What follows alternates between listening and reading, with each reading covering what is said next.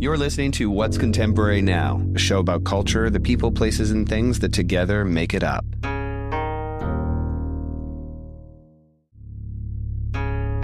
Ruba Abu-Nimah is a creative director with a deep-rooted intelligence in history, culture, music, and the way those things converge in well-done work.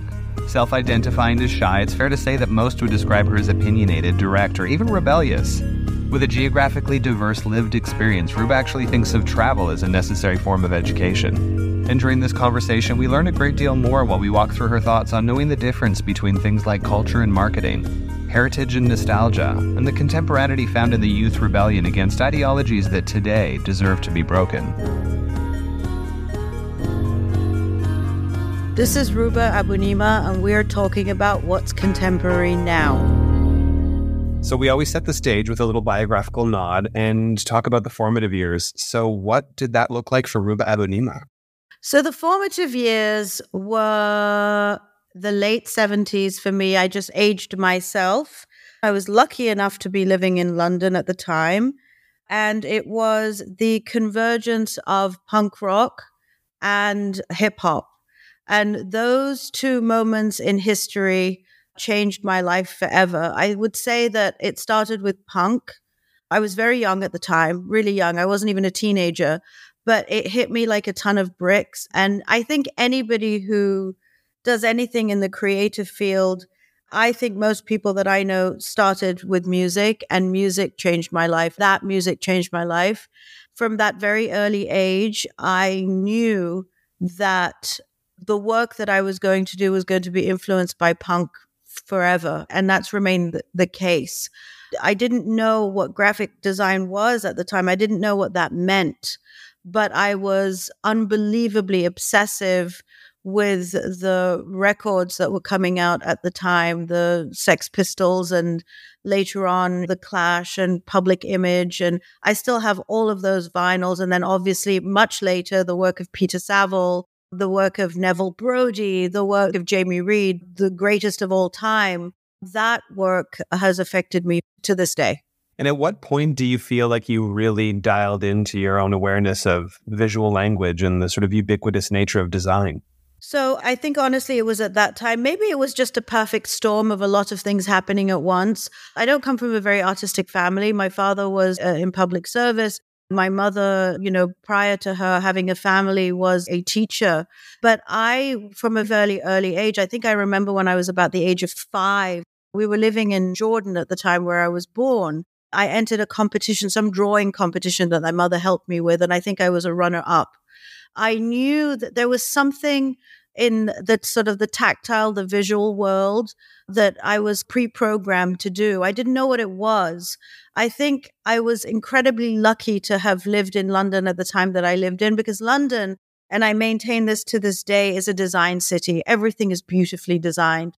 There is such a tradition of typography. And, even if you go to any supermarket, most of the products are really beautifully designed. And I became very aware of these things very young, but I didn't know what it meant. I didn't know that there was even a world where you could make a living doing these things. But I actually lived in Ealing at the time. We had a next door neighbor, much older than me. And, I would hang out with them in the street on the bikes and stuff. And the older brother of one of my friends was a graphic designer. And that's the first time I'd ever heard that term. And I remember going up into his bedroom and watching him work. And he was really brilliant. I'll never forget this. He was illustrator and graphic designer. And he showed me the work he was doing on packaging and fashion packaging. And I don't even remember who the brands were at the time. They're high street brands. But that was it. That was it. That was my calling. I learned what those terms were, and that was what I was going to do. And nothing was going to stop me. And what were the next steps then, once that decision had been made? Well, I was really young. I still had to do secondary school. For secondary school, we ended up moving to Brussels. My father's job moved us to Brussels. And I was very upset about that because, what was Brussels? Not realizing that actually Brussels was a great city for the arts and for music. So I did my secondary school there. It was a very academic school, no arts programs at all, no art program whatsoever. A couple of art classes here and there. I did my baccalaureate. I got my baccalaureate by the skin of my teeth because I didn't really care much about that. Although I will say I didn't care. I don't care much about formal education. I think it's very outdated, but that's a different conversation. It's an important one that I love to ask people in successful creative positions because it's an ongoing conversation as to whether or not it's a requirement. And at the end of the day, there are tactile skill sets involved in a lot of what it is you're discussing, especially at that time. It was more analog in terms of process. Well, it was all analog. I did my baccalaureate in English and French literature and philosophy. And I will say that parts of that I still use to this day. I think that the work that I do must reference other creative fields, whether that's writing or whether it's history or whether it's fine arts. I think that we can't do our jobs. I can't do my job today unless I'm able to reference things. So that did give me a foundation, an arts foundation. I was not interested in science or mathematics by any stretch of the imagination. It wasn't creative enough for me in terms of analytical thinking. So after that, I went to art school, and that was the deal with my parents. It's like, I'll do all this and I'll get through school and I'll get my baccalaureate, and that's great. And I'll go to art school. And I did. And it's funny because my mother recently told my daughter, and I didn't know this, we were visiting my parents, and she recently told my daughter, it's kind of amazing what your mother has done. She's done okay for herself. I could never understand why she wanted to go to art school and why she wanted to be poor for the rest of her life. So my parents let me go, but I don't think they really understood why or what the purpose was. And I don't blame them. They came from a different place, a different world, a different culture. And to me, it was the only possible way for me to get through life. I went to art school. I ended up at Parsons. To your point, it was all analog. There wasn't a computer on campus. It was really at the beginning. I think I graduated, and I think the first Apple computer was released with some sort of rudimentary graphic capability. And that was another moment in my life where it was, eye-opening, and I saw the future. But I left art school and I thought that I was going to be, cutting and pasting and doing everything by hand. And I must say that I'm very glad that I learned to do it by hand, because I think that I believe in craftsmanship. And I think that even understanding how to do things on a computer, I'm able to do it better because I know how to do it by hand. To this day, I can look at printed page and tell you what the point size is and what the leading is just by looking at it, because that's what we had to learn to do at the time. So do you think that despite the fact that we've arrived in an almost exclusively digital process era, having that in the arsenal gives you a sort of superior ability to do that job? I don't know about if it's a superior ability. I think it's a more instinctive ability. Like I can do things more instinctively. I can do things more confidently because I've been doing them for a long time and I never stopped doing them. But I also think that it gave me, if you want to design beautiful furniture, it helps if you know how to do carpentry. Of course. I'm a big believer in craft, and I think that honing that craft in an analog way has helped me to do things better. But also, I think that there's a big misnomer in terms of the digital world. A lot of people think, well, I learned how to use the software, so I'm a designer. And any good designer will tell you the exact opposite. Just because you know how to use the software doesn't make you a designer. I know how to drive a car, but I'm not a race car driver. I just think that you need to be a designer first and then use the tools to create something. It's the other way around. I hear it all the time. Well, I want to learn how to, I want to learn how to use InDesign so I can be a graphic designer. I'm like, no, be a graphic designer first and learn the software while you're learning to be a graphic designer. So I just think that the digital world has given access, really great access, but I think there's a misunderstanding of what that access actually means or what the purpose of that access is.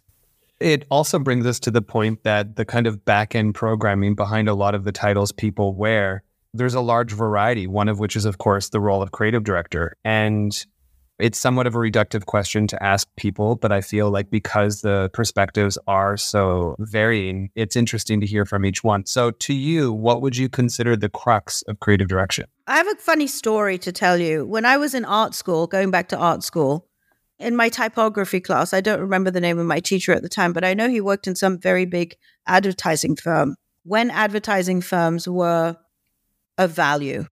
Somebody put their hand up and said, how long does it take to become a creative director? And he sort of was like, okay, everyone put your pencils down. This is how long it takes. It takes about 20 years. And everybody was aghast. Like there was an audible silence in the room. And he's like, yeah, because, you have to get out of art school. Then you have to intern. Then after interning, you become a junior graphic designer, or then you become a slightly up senior graphic designer. Then you become an art director. Then you become a this. Then you become a that. And he went through all of the different layers that is required to learn the skills. And then he said, and after 20 years, you may gain the title of a creative director, but many of you may not, because you'll give up, you'll change course, you'll go somewhere else. And he goes, I think about maybe 3 of you in this room will ever get the title of creative director. And when you do get it, you'll actually have earned it. And we were just like, holy shit, what is how are we going to do this? And actually, as it turns out, he was 100% right, because it took me about 20 years. It took me about 20 years to gain that title. I think the only reason that I was able to gain that title is because I did learn all the skills. I learned typography and photography and illustration and all of the different disciplines that are required to bring a campaign to life, or a packaging project to life, or a branding project to life. And the only way that I think you can be a viable creative director is if you do understand those skills, because the job is to be almost like a conductor of an orchestra. You have to understand all of the different roles and responsibilities, and you have to be able to bring them all together for a common goal. That is what a creative director does. And everything else is bullshit. That's exactly the point. It's almost the crown jewel title that people bear within companies. And yet I read that you prefer to identify as a graphic designer. And I get that there's nuance in the statement of what it was you meant, but what did you mean? I prefer to identify as a graphic designer because, one, I think that the title of creative director today has been completely devalued and doesn't have much meaning, unfortunately. And also, I believe that to be a creative director in my world, which is in the world of branding and messaging and communication, I believe you have to come from an understanding of communication. And what is the greatest form of communication in the world? It's graphic design.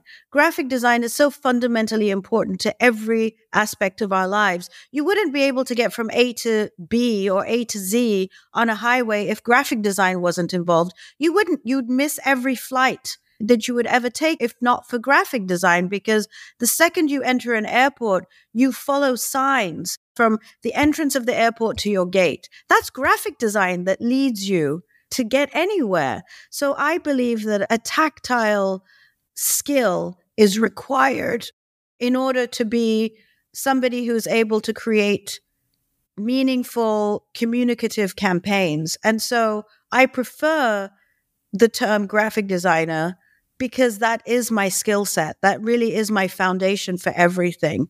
And like I just said, I think that everybody's a creative director today. You got an Instagram account, you're a creative director. So if I tell people that I'm a creative director, what does that actually mean today? It's lost its meaning. It's all so absolutely true. On the subject of graphic design being the ultimate form of communication, how do you balance the heritage and legacy of a brand with the need to innovate or appeal to younger generations? I think respecting heritage and legacy of a brand is actually really important. I think understanding the brand DNA, understanding its raison d'être and its meaning in the world is really important. But I think you have to have a very distinct perspective in terms of heritage versus nostalgia. I think nostalgia can be dangerous and weak. I think heritage is very, very important. But I think we have to understand the world that we live in. We have to understand, no pun intended, what's contemporary now, and or pun intended. And I think we have to be able to weave in the necessary, important DNA of a brand with what resonates in today's world. and understand also who the audience is. Who are we talking to? I think one of the biggest issues that brands have, and I'm not speaking about any specific brand, is that they gain a customer base and they try as hard as possible to hold on to that customer base. Whereas there's a lot of thinking now, but there's not often thinking forward, thinking future. And then all of a sudden they're like, hold on a second, we don't have the youth and we don't have the next generation. They're not looking at us. They're not talking to us and we're not talking to them. Quick, let's fix it. Whereas I think that if you're moving along with the culture, you never have to fix it. But that's a hard thing to achieve because you have to always be understanding where you are in the culture, where you sit in the culture. And, culture versus marketing, culture always wins. But it's not how corporations operate. They operate through marketing. And by the time they catch up with the culture, then it's just marketing. It's insane how articulate you are on this. It all makes such perfect sense. It's not only ephemeral, it can be quite elusive or difficult to quantify in terms of the outcomes and how you measure their impact or success. Do you have certain criteria or metrics that you use?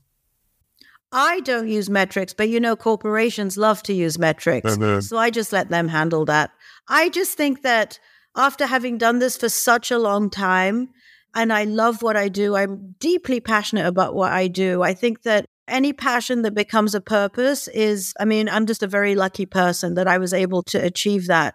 To me, a lot of it is instinct. A lot of it is just feeling and understanding and immersing myself and living and breathing the world that we work in. I really love it. I don't stop absorbing it.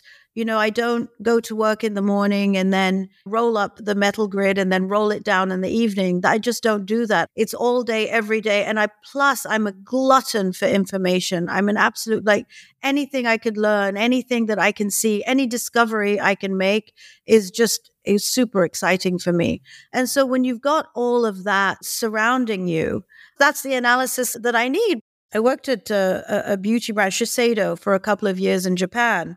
They wanted to launch makeup and they wanted to launch a red lipstick. Now, red lipstick in Japan is a very controversial concept, believe it or not. Japanese women and Asian women are very elegant and very understated. So a red lipstick is quite a controversy. And you want to talk about analysis? I never forget that we launched this red lipstick. We launched a campaign. We did it with not a lot of data, not a lot of analytics, which was fine for me. But when I saw a line around the counter, the Shiseido counter at Isetan in Ginza, waiting to buy this red lipstick, that was all the analytics that I needed. And it sold out. So what more do you need? That's proof of concept right there. Absolutely. And why is it that you think it's still so hard for corporations to understand that process over prioritizing marketing that's not necessarily directly plugged into that instinct or culture that comes from the creative director such as yourself? I think it's a control thing. And I think I'm going to say something really controversial now. I don't think marketing people have any instinct. So how can they rely on instinct if they don't have it? Well, I guess the next question would then be, why is it that marketing people are making these final decisions when clearly the creatives are informing the most effective choices? It's the structure of corporations. I don't think that's the case for every corporation, to be honest with you. I think a lot of corporations, and you can see the ones that do well and the ones that don't do well. I think the ones that do well, the ones that are successful, the ones that we talk about more often than not, are actually very creatively led. The luxury world that we live in is very creatively led. I do think that other institutions that are less successful you can tell. You can very easily tell if you just, scratch a little bit under the surface, who's doing what and how they're approaching it. You've had such strong viewpoints and even rebellious stances in the past, both with personal opinion as well as the nature of the work that you brought to some of these brands you're talking about. Is it true that you consider yourself as being shy? Yes, I know people are very shocked by that. I am not good in a public space. I am shy, but at the same time, I feel very strongly that in order to do the best work possible, I have to speak up. So it's this Jekyll and Hyde situation that I deal with, or maybe not Jekyll and Hyde. Maybe it's just this yin and yang. I don't know. But I need to speak up. I need to be forthright. I need to be confident in my point of view, because if you're not confident, you just get squashed. But at the same time, as a woman, don't forget, a confident man in the corporate world is a strong person. A confident woman in the corporate world is, I don't know, can we say bad word? Is a bitch, or difficult to work with, or intransigent. There is still that deep anomaly in terms of male versus female in the corporate field. Especially American corporate culture is quite difficult and not very creative in terms of how they approach things. It is somewhat of a battle. And I don't know if it's solvable. I don't know if it should be solvable. I really don't know. I don't know if I can even voice an opinion on it. It just kind of is what it is. I just don't think that you always get the best result within the confines of all these rules and regulations and checks and balances and opinions. But I don't have the solution for that. I don't know. I don't ever want to own a company. Speaking of America versus Europe or any other comparison you want to draw, the reality is things like travel help us avoid character calcification or associating any particular idea too much with it being what is normal versus everything else being foreign. What types of benefits do you feel like you had the chance to experience as a result of having lived in so many incredible places, including the obvious pillars like Paris, London, New York? I mean, I consider myself incredibly lucky. I think the greatest education you can have is travel. I tell my kids that. I tell anyone that. It's a luxury. Obviously, it really is a luxury. But the greatest education, in my opinion, has been to be able to travel. And it's the greatest pleasure. It's the most enriching thing that we can possibly do for ourselves. I've taken nothing but positive things from everywhere that I've ever been to. I've learned languages. I think also speaking different languages is incredibly useful because you can understand the nuances of human nature through language. And so for me, I don't think I'd be able to do what I do had I not traveled. And do I not travel? And travel doesn't necessarily mean a 15-hour flight. It could literally be to the next town. I live in New York City, and I think that New York is made up of a series of different villages. And when we venture uptown, it really does feel like a foreign place. So you don't sometimes have to venture very far to understand the world and the culture and human nature. I think it's so, so, so important. More important than formal education, I will say that. That I agree. And having such an incredible wealth of knowledge and comprehension on anything from art, culture, fashion, so many of the things that we're talking about today, you still manage to create this aspirational quality in the creative work without alienating the consumer. And I was curious as to whether or not you ever found it hard to sort of marry that art to a commercial purpose. I'm not an elitist. I don't believe in elitism. I think that we live in a world today where we have so much information available to us. And I think that when people are presented with information, like, did you know? People are genuinely really interested. You know, I work with some very young people who haven't had the privilege that I've had in my life of travel and education and the ability to purchase art and books and poetry and what have you.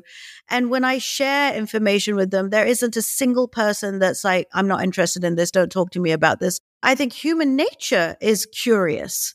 And I think that when I see that and when I understand that, there's no reason not to share the information. I always find it really fascinating and so interesting in, you know, the art market, which I think is just odd and weird, where art has become a commodity. You know, who is it? Fran Lebowitz. What did she say?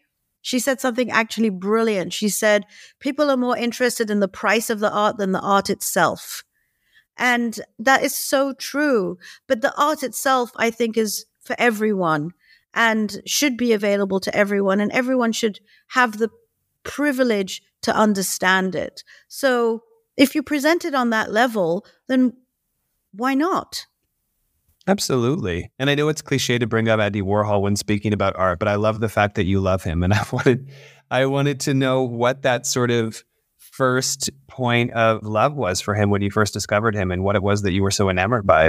Oh my God, Andy's the greatest. Andy is the GOAT. I've learned to say that unashamedly because at some point people were like, what do you mean, Andy Warhol? It's not like I don't like other artists and other painters. You know, I'm a huge fan of Manet. I'm a huge fan of Ed Ruscha, Rothko. I could name 100 artists that I'm very, very, very enamored with. But Andy Warhol, maybe it was because he came from commercial art, maybe because he was, you know, really the artist of the people. He was funny. He was self-deprecating. He was very democratic in his art. You know, art speaks to an emotion, right? You can't really explain why you like one thing versus another, whether that be, you know, fine arts, painting, sculpture, music. You couldn't tell me today why you prefer one piece of music versus another. It's something that speaks to you emotionally, chemically, somewhere in the brain. This touches you.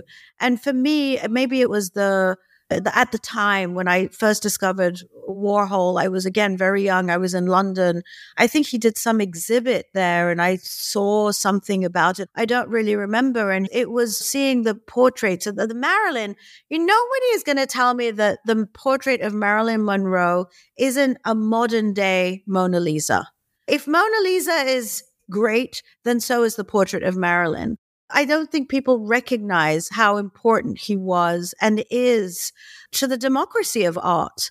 And I think that art should be democratic. Art should be available to all. I think not enough people visit museums. Not enough people go and see the stuff in person. I always love watching people in museums, watching them watch the art. Sometimes you can tell that they're there to view the art. Sometimes they're there because they're told that they have to go see the art. And it's always really interesting. But the fact that it's available and you never know, there might be that one person that is going there for, they're not sure why, but then something touches them. That's good enough for me. So I think Warhol was incredibly brilliant, incredibly democratic, incredibly modern in his approach to art and graphic design, because he was a graphic designer as well, and changed the course of art forever to this day. What do you think about things like digital art or AI? Oh, I don't know. I think AI is not going away. I think it's a little rudimentary now. We'll see. But I think you cannot take away the human element from art. You cannot take away the human element. I think the artists are born to be artists. If you look at the history of art, at conception, all these chemicals come together and form this human, and stuff in the brain happens. And, obviously I'm clearly not a scientist by my explanation here, but I think some people are just born to do things. You look at, ballet dancers, for example, they all have that same body type and that beauty and that elegance. I could never be a ballet dancer. My body wasn't made for it. I could train as hard as I could for 100 years and I would never be a ballet dancer.